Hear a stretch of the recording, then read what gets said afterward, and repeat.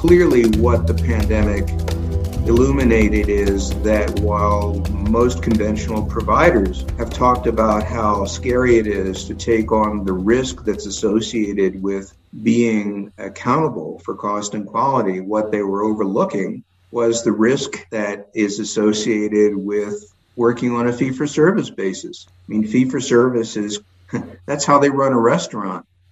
PopHealth Week is brought to you by Health Innovation Media. Health Innovation Media brings your brand narrative alive via original or value-added, digitally curated content for omni-channel distribution and engagement. Connect with us at www.popupstudio.productions.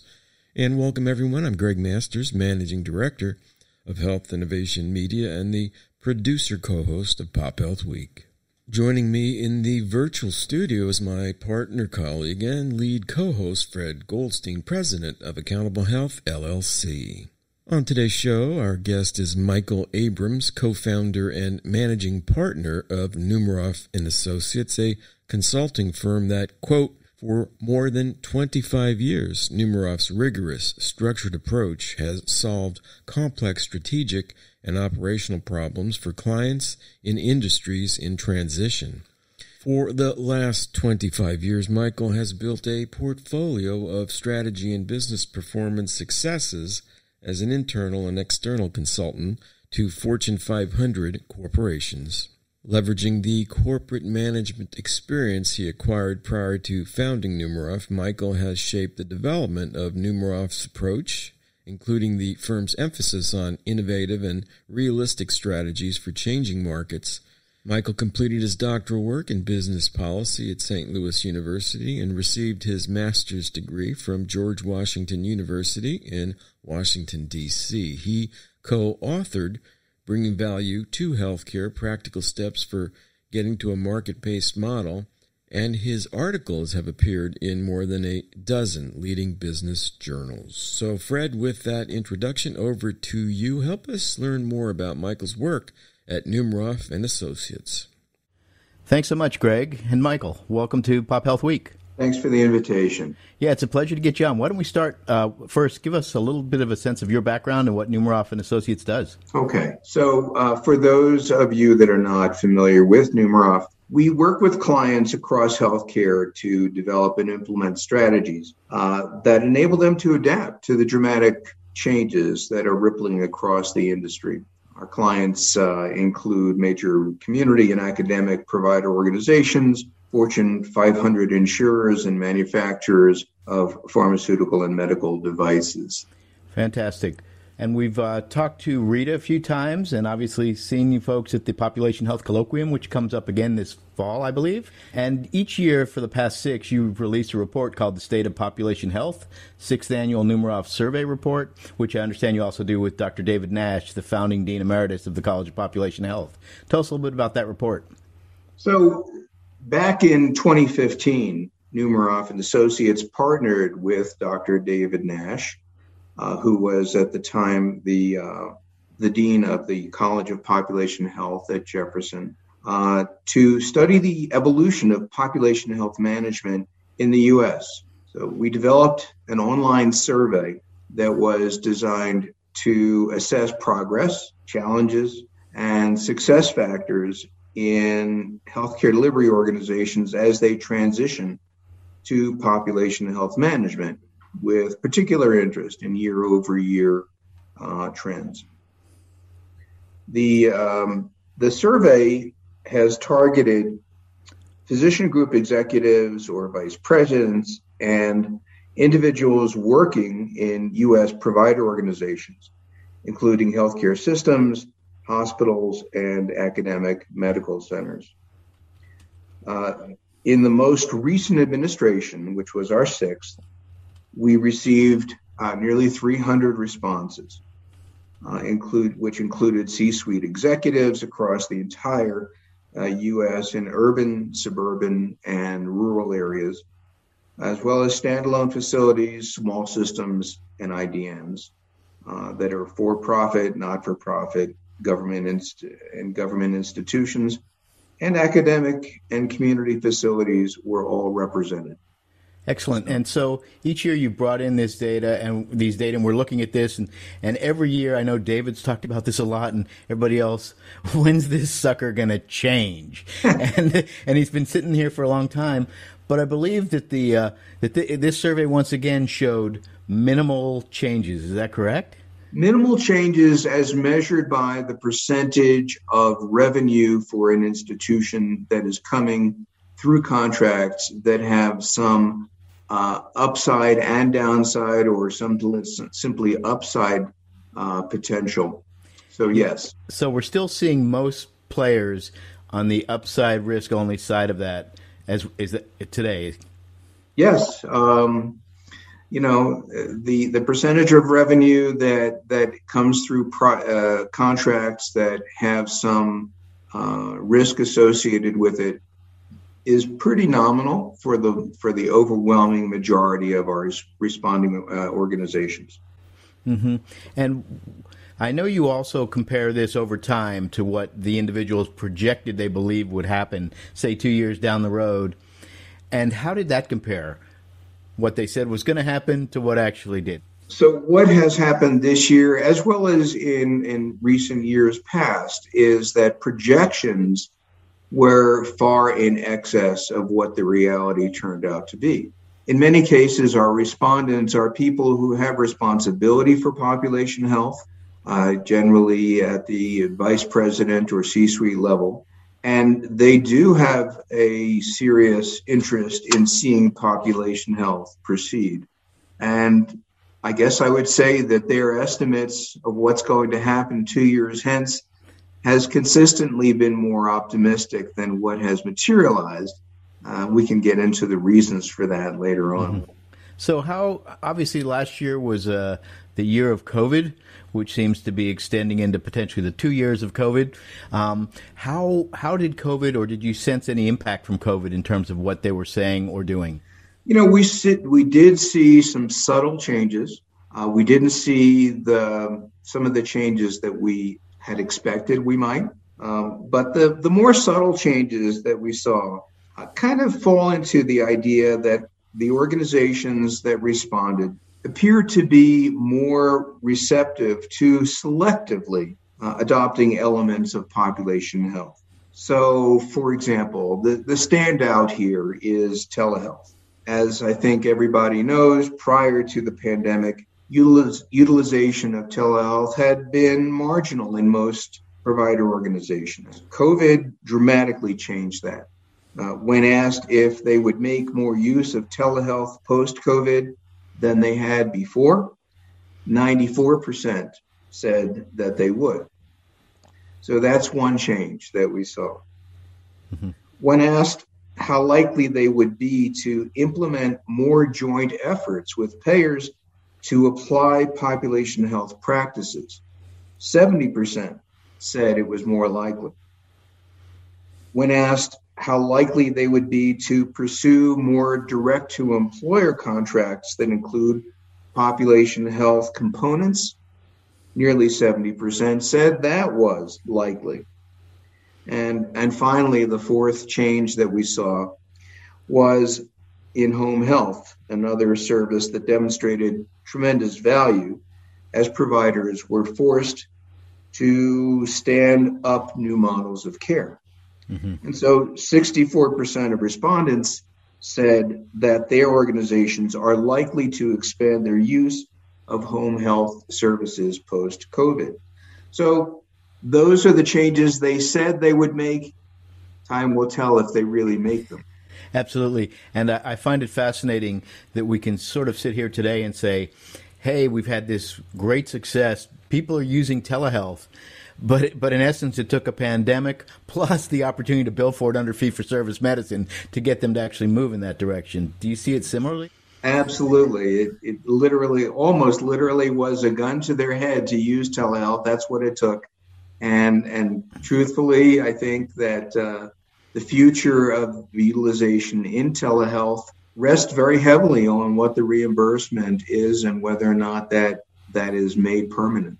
which points back to this whole concept of changing the reimbursement methodology so that telehealth just becomes a natural part of doing it because you're going to do better having telehealth than because you're going to get paid more for having telehealth. Absolutely. Which is what you're trying to get to with this study and get people to consider. Right. Actually, we did a supplementary study on telehealth, and I had executives tell me in one breath that it was a huge hit with their patients, and there's real demand there, and in the next breath tell me, but the subsequent use of telehealth depends almost entirely on what the reimbursement's going to be. Right. And we've discussed that as well on the show in terms of how high that reimbursement should be. Is it more efficient or not than the others? But obviously, if you can peg the price at an office visit, you're probably in pretty good shape. Yes. So the other thing that was interesting, because this is something else we've talked about a bit, there's been this move into capitation by primary care providers. You've got the OneMeds, the Aura Health, the ChenMeds, and the others are in Conviva around the country doing this capitation. They seem to do better through the pandemic, as you point out, those that had revenue flowing in from capitation, yet it doesn't seem like that made an impact on other facilities or systems considering capitation going forward. That is a surprise to us as well. I mean, clearly what the pandemic illuminated is that while most conventional providers have talked about how scary it is to take on the risk that's associated with being accountable for cost and quality, what they were overlooking was the risk that is associated with working on a fee-for-service basis. I mean, fee-for-service is, that's how they run a restaurant. And with a restaurant, when the patrons stop coming, so does the cash flow. That's what happened here. We thought that would make more of an impression, particularly when it was clear that at least for those few organizations that had a serious component of revenue coming through a contract that did have up and downside risk, that they continued to get their per member per month checks in the mail, and everybody else was sitting there wondering how are they going to pay the bills. So we did expect that we would see more impact from that situation, and we didn't see it. Mm-hmm. So is this sort of a sense of the healthcare system just taking a seat and saying, look, we're in this fee-for-service world, we're going to just sort of stay here? Well, I think you need to step back and see it in context. First of all, to move into the world of accountability for cost and quality and to get away from the fee-for-service mindset is a tremendous leap. An awful lot of organizations simply cannot seem to make that leap. And so they're clinging very tightly to the model that they know, even though it's a dying model, even though the margins that are available to them in that model, I think, have been shrinking for years and will continue to do so. And yet, this is what they know, and they're afraid of what they don't know. And that gets to the part of the report where you talked about the barriers to making this move, with the top one being potential threat of financial loss by moving to the new model. I think the second was difficulty in changing the organization's culture. Third, unsure of when to make the transition from the current model. And the fourth one, interesting as well, difficulty in modeling the cost of care across the continuum.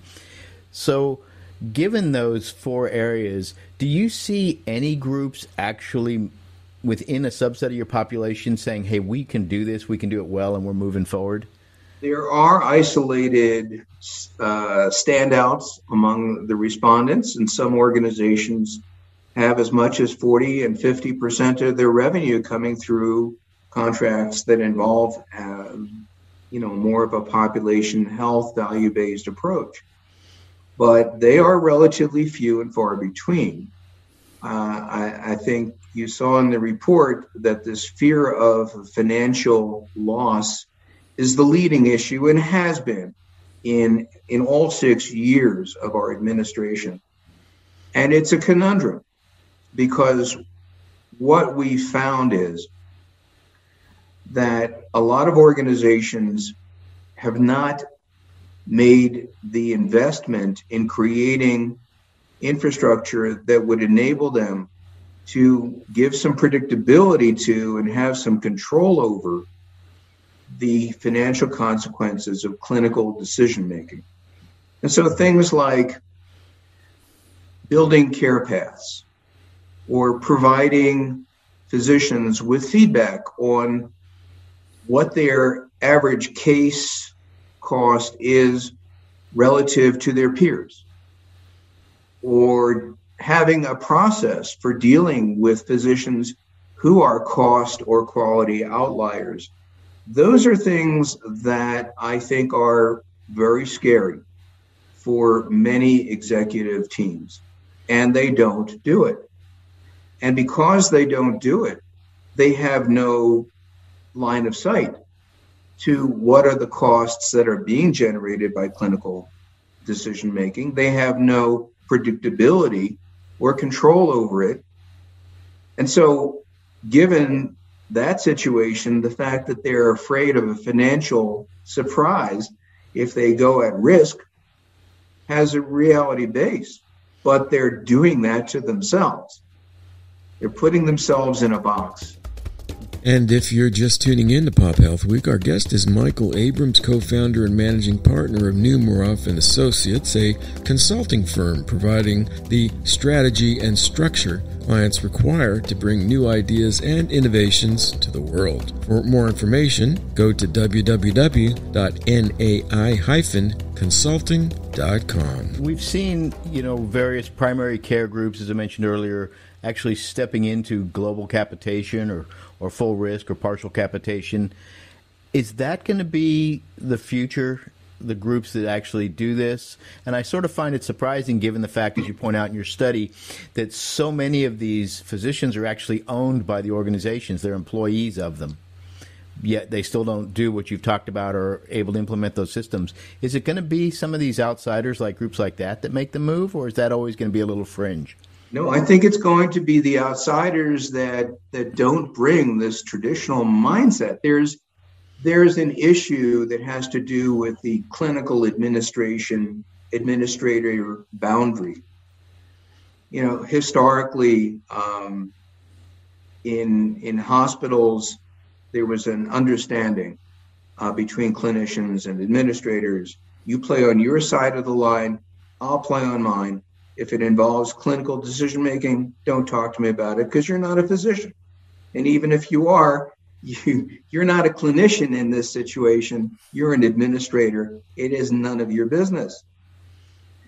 And that is part of what keeps the C-suite and management in hospitals from addressing issues like, let's standardize treatment of at least a handful of expensive procedures. That has become a real barrier, but it's not a barrier when you get outside of traditional healthcare provider organizations. And so, United Healthcare is the second biggest employer of physicians in the country behind the VA. And they don't know about that clinical administrative barrier. Okay, these are people, more people that work for them, and they're going to have some control and predictability over the costs that they generate. Mm-hmm. In terms of, Michael, the pressure to make this change, obviously it doesn't seem like it's been enough, but we've had companies like Walmart set up these centers of excellence and then limit where they're sending people and put those into unique contracts that may include quality measures or cost measures and things like that. Are the employers going to drive this? Is that beginning to resonate in terms of changing behavior? There's a great deal of pain out there among employers because that line item that is healthcare insurance is killing them. And there is a real demand for a better way. I think that some of the challengers like Walmart, CVS, will make a difference here. And some of the other players, the investment firm-backed, hedge fund-backed roll-ups that are taking a capitated approach are going to prove to the industry that this is doable, that it is superior, and that they can make money at it. Mm-hmm. And that will convince some conventional players that they ought to give it more of a try. Mm-hmm. I know in the towards the end of the study, you pointed to CMS directly and said that's the place that should be driving this, that can drive this. Do you get a sense they're going to move that direction now? You need to try and see between the lines of what they say versus what they'll do. I don't feel yet that this administration has committed itself one way or another. They took a very limp approach to implementation of transparency rules that had been passed in the prior administration. I don't know where that stands right now. It seems to have been pushed off the front pages. But that is, in as much as it's already been tested in the courts, and there's really nothing else to do but enforce the rule, we'll have to wait and see how serious they are. And they've backed off transparency in pricing as pertains to payers, giving payers another 6 months to get used to the idea. So we'll just have to wait and see. The problem is that healthcare delivery employs a huge portion of the population. And in many localities, those are all voters. And in most of those localities, the CEO has the local congressperson on their speed dial. So there's a lot of resistance to change. Yeah, I think, Michael, that's a great point. It gets back to this a couple of years ago. I remember hearing somebody say, coming out of the West Coast, we no longer look at that hospital on the hill as a great job maker or a job creator. It's not the golden mecca up there creating this workforce because the work is so dang expensive, we're essentially taxing the community. Has that thought process sort of diminished? Oh, I don't think so. There's an awareness of it. But the AHA and the AMA wield a great deal of power in this situation, much more so perhaps than they should. Mm-hmm.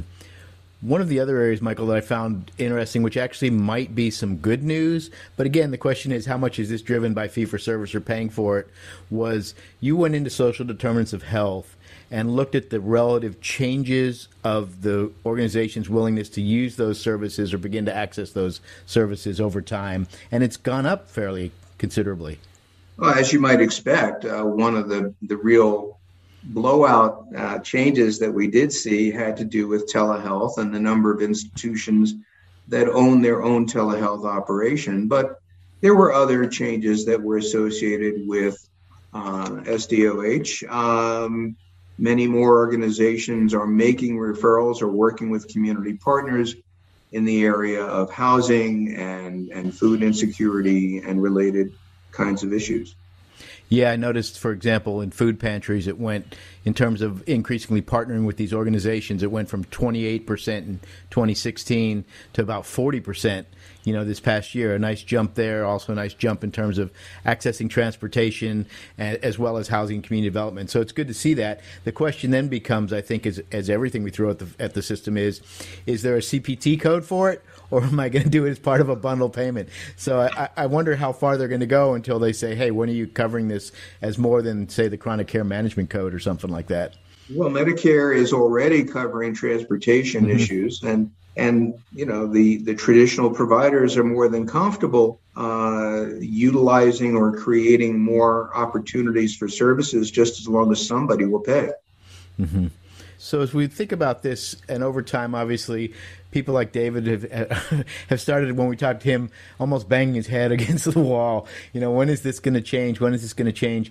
You've done this now 6 years. Are you feeling like we're going to get somewhere, something's going to click, or is this just going to be an ongoing sort of dragging process? I think an awful lot depends on what the administration chooses to do. CMS is the only payer, the only stakeholder really on the scene that has the market power to arbitrarily make something happen. And what it's been doing over the last decade, CMMI has been introducing any number of models, opportunities from their point of view to enable traditional providers to put their toe in the water, see if they like it, and if they like it, move more into the population health realm. Problem is that this coaxing hasn't really worked, and largely because the old model is still available for them to cling to. Mm-hmm. As long as that remains the situation, that strategy is just not going to work. So it's up to CMMI, to enforce a change on the industry. They have the market power to do it. The question is, do they have the will? Do you think as you consider these hospitals and healthcare systems, is there any one area based on your survey you think they should focus on or begin to start to do to make that transition more comfortable? Is it an education process? Is it setting up better analytics and systems? Is it working with your physicians? Where might they go to start? Hospitals have made a number of infrastructure changes to improve quality. And so they have started to more consistently, let's say, have follow-up phone calls with patients after discharge to make sure that they understood the discharge instructions, right? They've instituted processes to ensure that a discharged patient has an appointment to see their provider within a reasonable period of time. These are common sense kinds of steps that should have been there all along.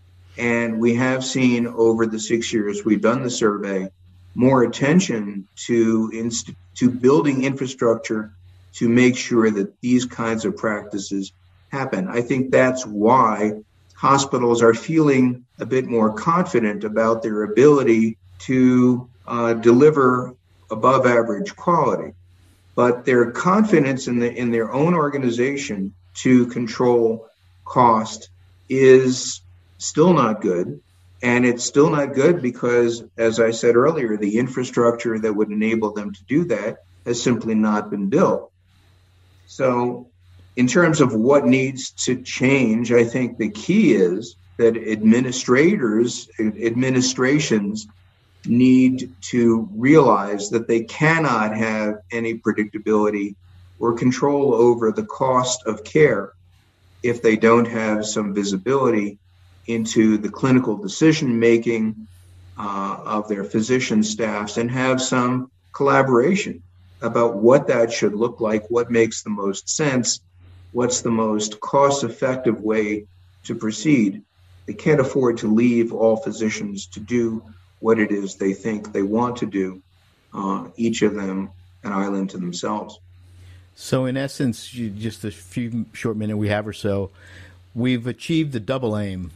We're working on improving the health of the population and improving the experience of care, but haven't been able to impact the cost. That kind of sums it up.